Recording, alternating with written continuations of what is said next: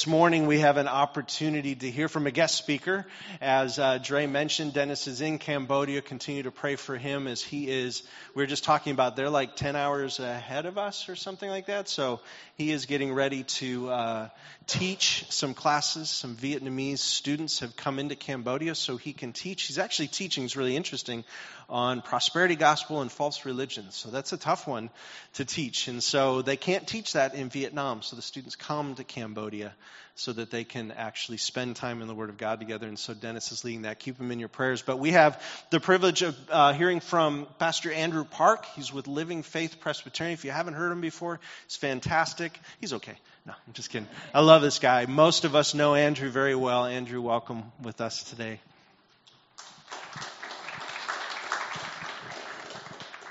So good to be with you guys. I love City Light. I love the fact that we're partners in the gospel in LA and also in Vietnam. Some of you may know our church also is involved in Vietnam. So special love for City Light. I'm just so thankful for this church, for Dennis too. Dennis, he's a very dear friend of mine. We go way back. He's taught me so much, and so I'm so thankful for him, and he's going to be a huge blessing to the people in Vietnam. But anyway, it's good to be with you and to share God's word with you. The passage this morning comes from Mark chapter 5. So if we can turn there. Mark chapter 5, and we'll start with verse 21, and we'll go to verse 34. Mark 5, verse 21, verses 21 through 34. And this is what the Holy Spirit has to say to the church. And when Jesus had crossed again in the boat to the other side, a great crowd gathered about him, and he was beside the sea. Then came one of the rulers of the synagogue, Jairus by name, and seeing him, he fell at his feet and implored him earnestly, saying, "My little daughter is at the point of death. Come and lay your hands on her so that she may be made well and live." And he went with him, and a great crowd followed him and thronged about him. And there was a woman who had had a discharge of blood for 12 years, and who had suffered much under many physicians, and had spent all that she had, and was no better, but rather grew worse. She had heard the reports about Jesus, and came up behind him in the crowd, and touched his garment, for she said, "If I touch even his garments, I will be made well." And immediately the flow of blood dried up, and she felt in her body that she was healed of her disease. And Jesus, perceiving in himself that power had gone out from him, immediately turned about in the crowd and said, "Who touched my garments?" And his disciples said to him, "You see the crowd pressing around you, and yet you say, 'Who touched me?'" And he looked around to see who had done it. But the woman, knowing what had happened to her, came in fear and trembling and fell down before him and told him the whole truth. And he said to her, "Daughter, your faith has made you well. Go in peace. Be healed of your disease." Let's pray. Father, whenever we open your word, you call out to us. You raise your voice to us. Lord, we pray that you would speak noble things, things that are right, things that are true. Lord, everything that you say is not twisted or crooked, but the pure and utter truth, as you say.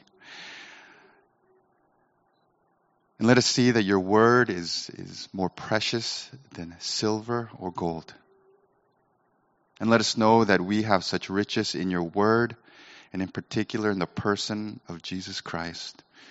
Lord, I pray that you would open our eyes, open our ears, open our hearts to the gospel, to the beauty of Jesus, to what you have to say to us. And we pray this in Jesus' name.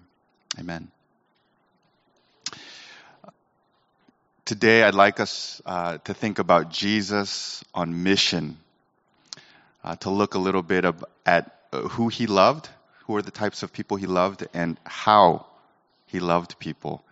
Sometimes we don't take enough time to just look at Jesus and just see how great and awesome he is. And today in our passage, we have two stories, and it begins with Jairus, a ruler of the synagogue, a very dignified person, perhaps an elite in the society. It begins with him, but then his story gets interrupted by this bleeding woman who's the very opposite of Jairus in society.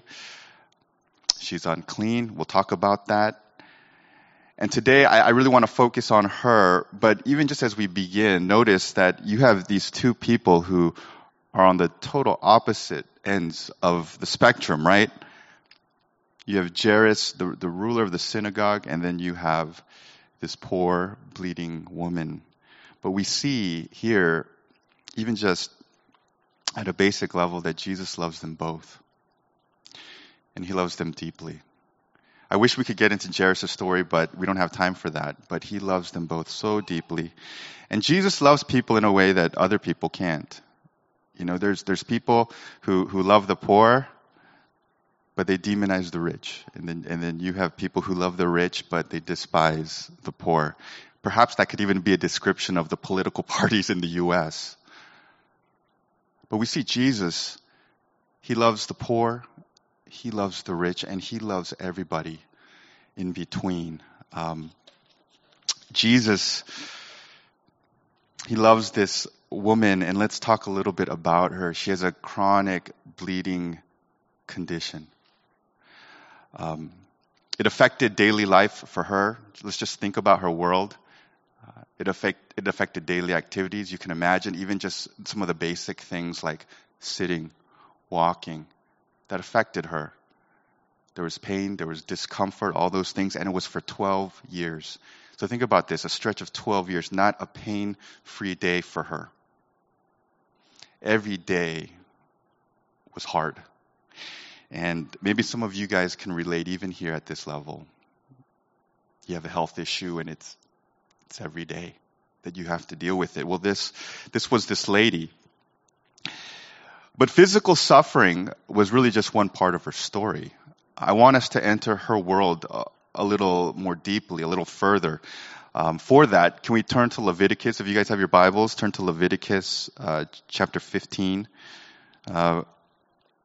verse 25. We'll start there and we'll read to verse 27.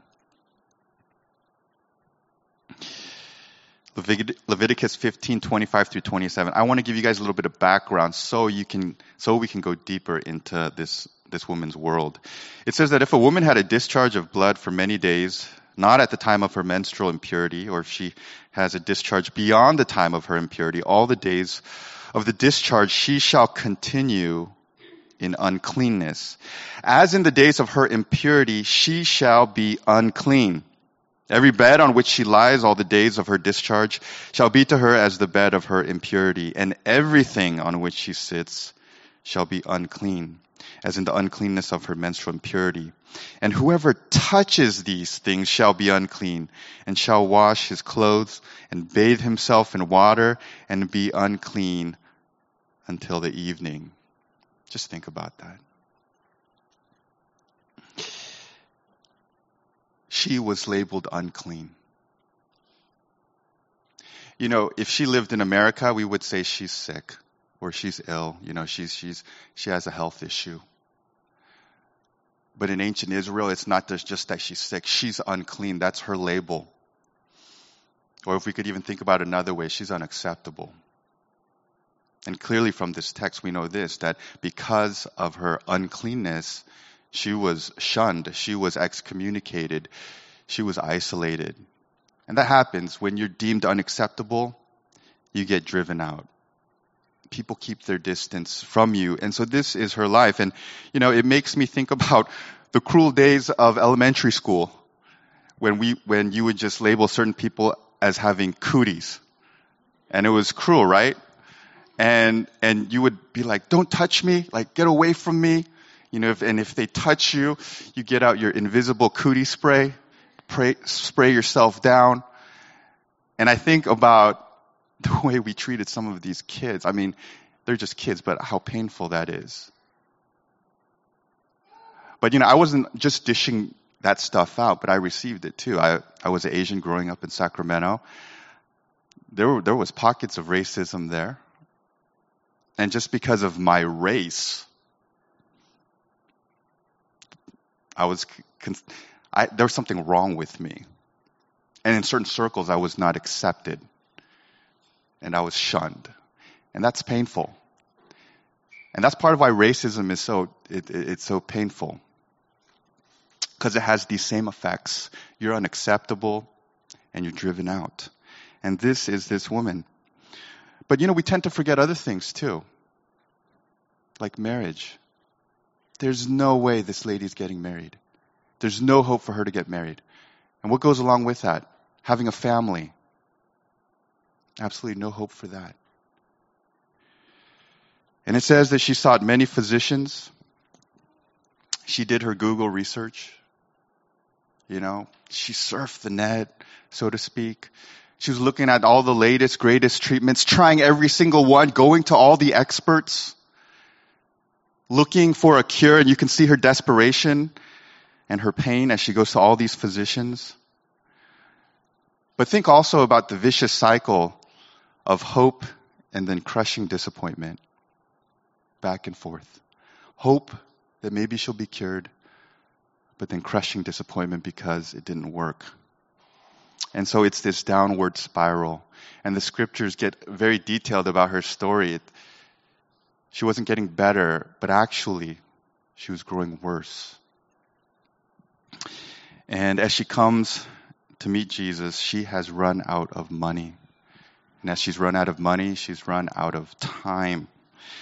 And so the light of hope, it's gone dark on her. There's not even a flicker of hope. That flicker just got snuffed out because there's no more money left. She's tried it all. And so here she has this suffering, but at this point her suffering turns to despair.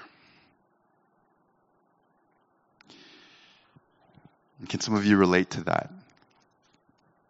Whether it's a situation or a sin or a relationship. It's 5, 10, 12 years, 20 years. And it's this cycle of hope. Things are going to get better, but then crushing disappointment. You're not getting better. You're growing worse. And suffering turns to despair. And I think we've all been there. I think we all feel that in some way in our lives. And the thing about despair is that it can lead us to death. Maybe not physical death immediately, but it can lead to death of hope, where our hopes are just shattered. There's no hope. Death to joy, death to peace. And you're basically like the living dead. That's what despair does to people. And so you go to work, you go to church, you go wherever, you're there, but you're not really there. Despair can do that to us. It can lead us to a kind of living death. But we also see in this story that despair can also lead us to Jesus. Despair can lead us to Jesus because as someone once said, when you come to the end of yourself, that's when you come to the beginning of God, right? When you come to the end of your own strength and your own answers, that's often where you find God.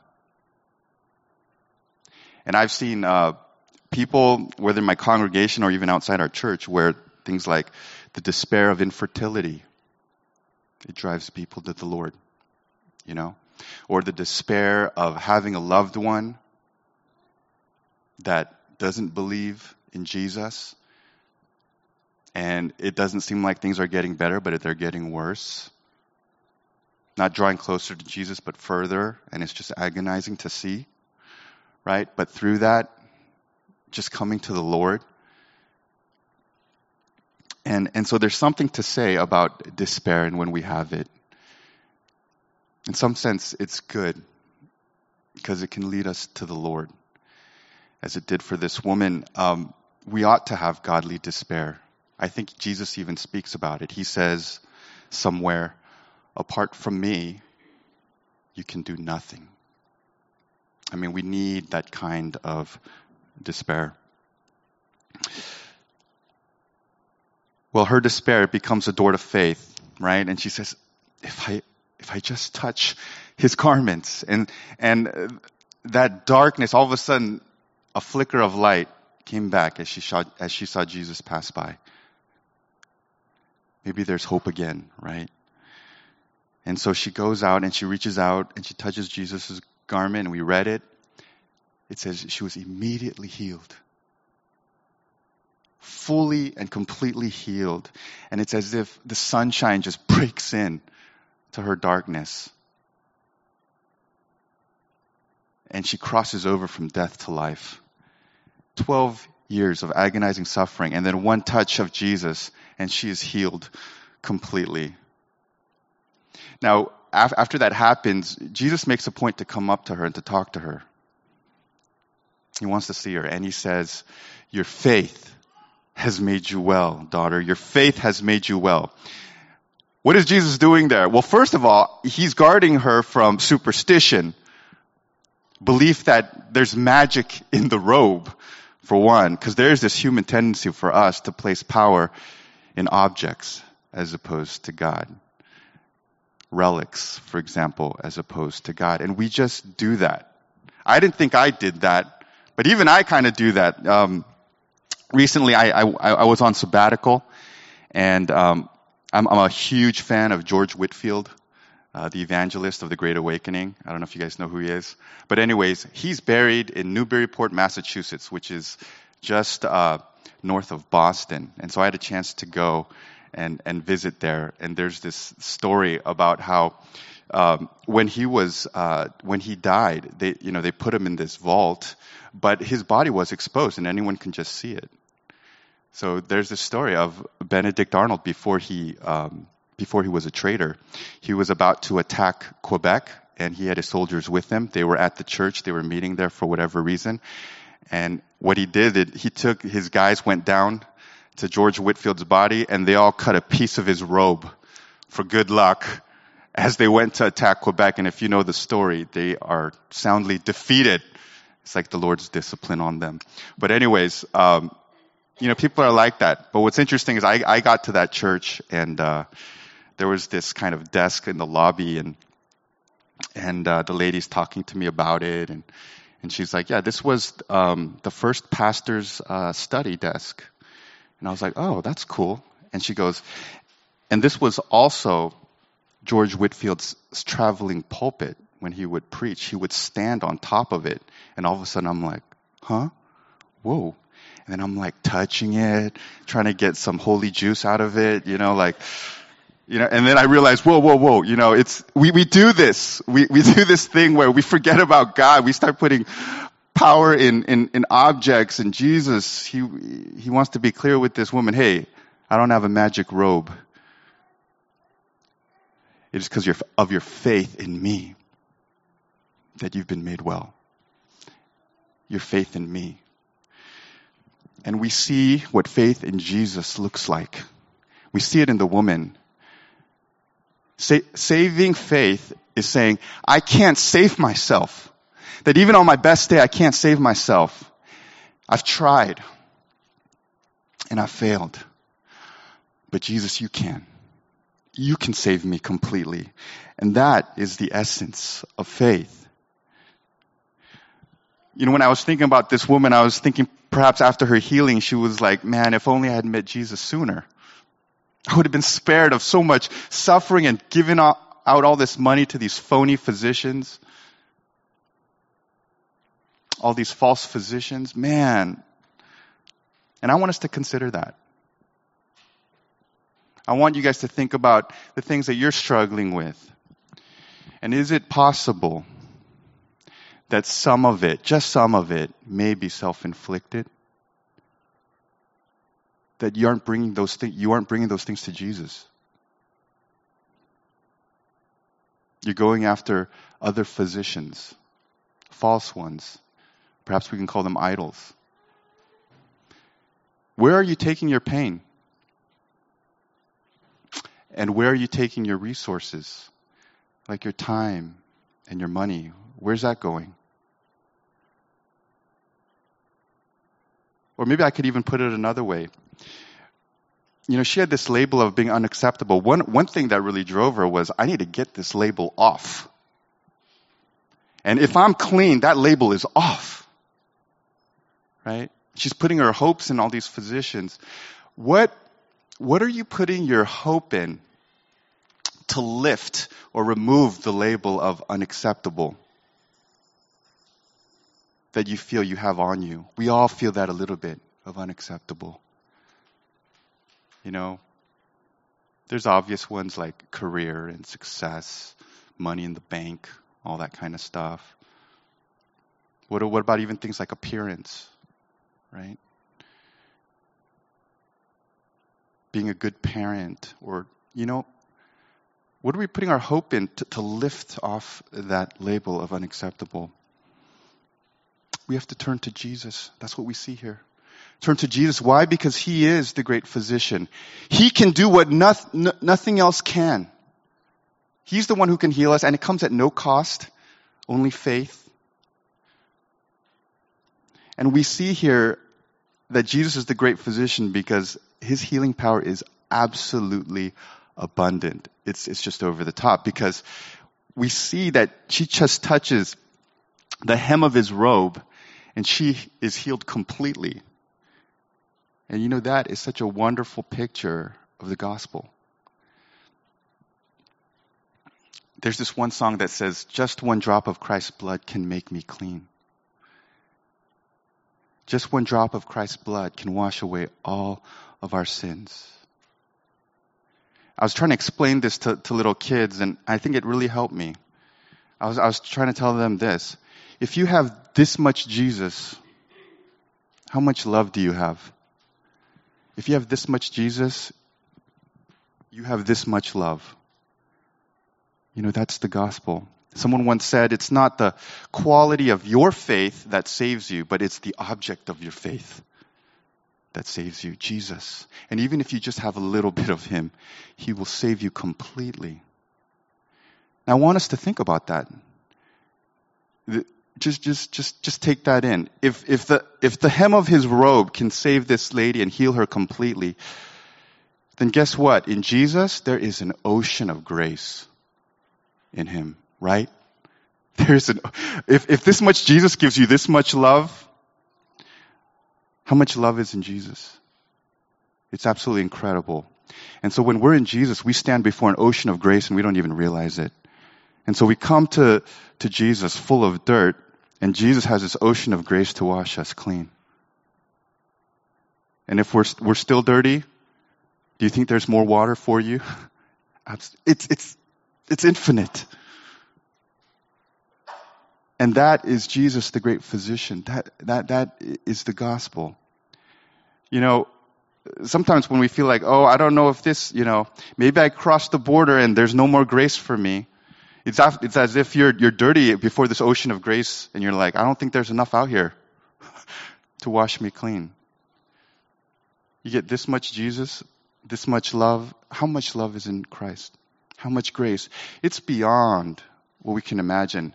And even in some sense, we got to say to ourselves, God, I repent. Or say to God, I should say, God, I repent. I have such a small view of you. Your grace is more than I could ever realize. And in contrast, can I say this? Other physicians or idols, you try to grab this much, and what do you get in return? 0.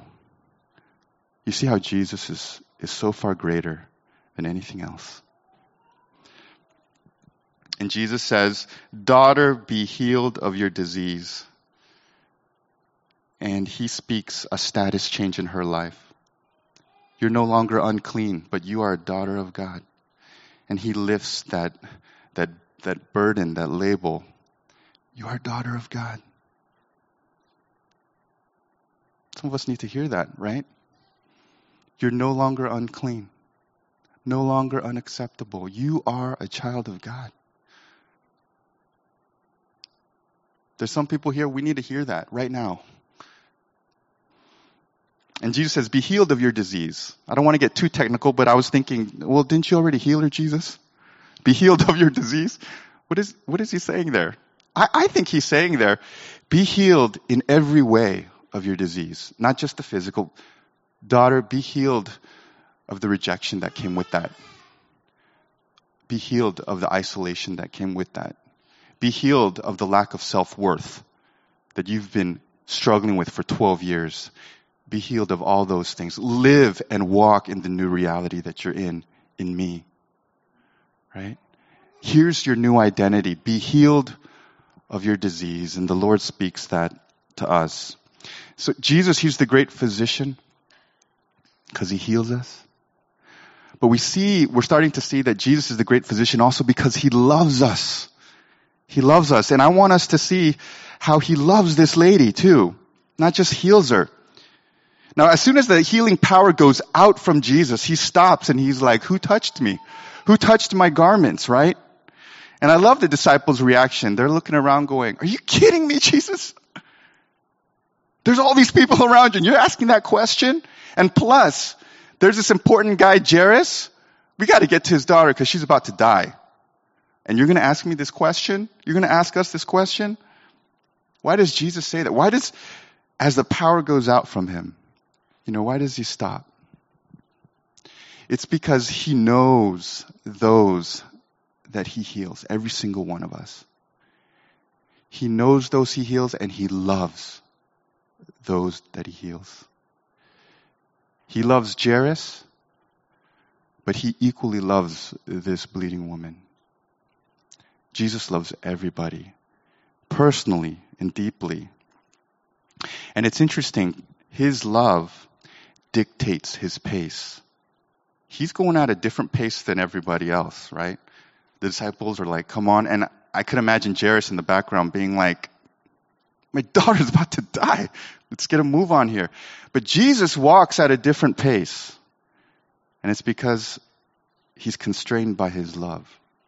And so his love dictates his pace so that he's walking at a slower pace. And love does that. It causes you to slow down. And Jesus is teaching us how to love people. You have to slow down. Some of us, our schedules are way too strict, way too unbending. May I be so bold to speak to parents? Sometimes your kids, you make your schedule way too unbending. Some of us, our pace is so frantic. So our schedules are so strict, our pace is so frantic that we miss opportunities to love people. Or we just don't love people well. It causes us not to love people well. And the thing is, God is not American. God's not so impressed with efficiency. He wants us to love people and love people well. Sometimes efficiency and love are at odds with each other. Sometimes love is the most inefficient thing to do. We must love like Jesus loved. And we see his love on display. He's seeking out the woman who touched me. He's seeking out the woman because he wants to see her. He wants to see her face. And he wants to hear her. And he wants to speak to her. And in this miracle, this healing, it's not just about Jesus, it's about her. See, that's what love does. You're fixated on the person that you're loving. And Jesus stops to hear her whole story. She speaks the whole truth to them. That's why there's so much detail about her situation. How we know that it was been 12 years. She saw many physicians. Nothing worked. She was not getting better, but growing worse. It's because she had told her whole story to them. That's why we have the details that we have. And so here's Jesus loving her, and he's loving her by listening to her story. And see, this is how we love people.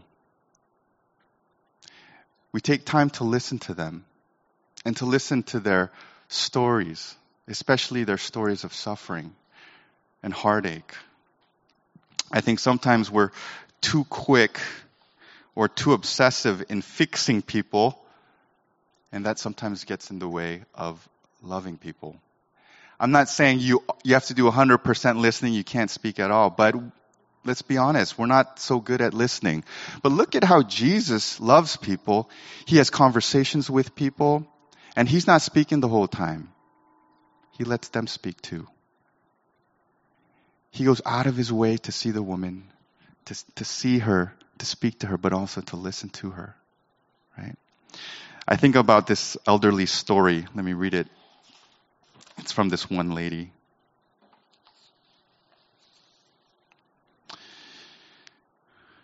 She was telling a story, and she said, "I was so happy when one day a nice young student came to visit me, and we had such a marvelous time. I told her about my husband and my children and how lonely and sad I often feel. And when I was talking, tears came out of my eyes. But inside, I felt glad that someone was listening. But then, a few days later, the student came back to me and said, I've thought a lot about what you told me and how lonely you feel. And I've thought about what I could do to help you. And I wonder if you might be interested in joining this club that we are having." And she says, "When I heard her saying this, I felt a little ashamed, since I had caused so many worries in this good person, whereas the only thing I wanted was someone to listen and to understand." Sometimes we forget what love is like. But when you look at Jesus, he's the master. And we see the way that he works, how he slows down, meets the woman, listens to her story, and then loves her in that way. And brothers and sisters, we ought to be the same.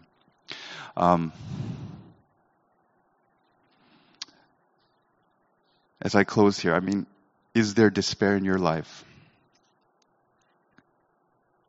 You know, the thing about despair is it doesn't discriminate, does it? It hits the high people, hits the low people, and everyone in between. Is there despair? I want to tell you today that Jesus is passing by. Won't you grab a hold of him?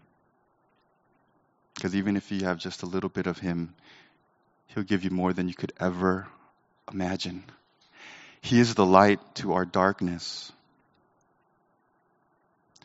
Can we today stop going to miserable physicians and go to the great physician? He's the great physician who heals us, and he's the great physician who also loves us, right?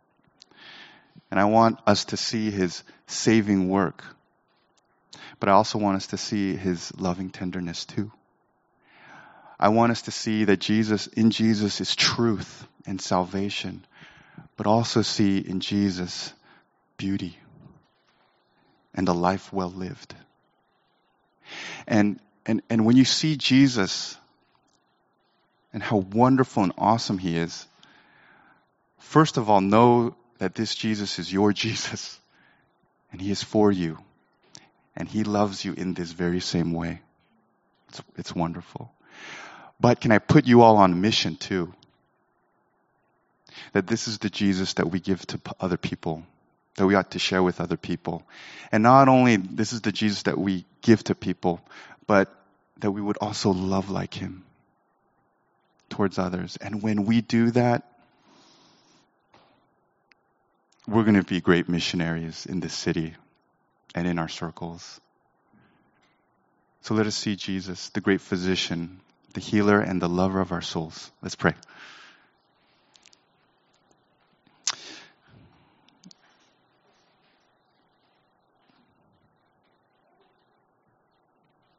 Father, we thank you for your word, because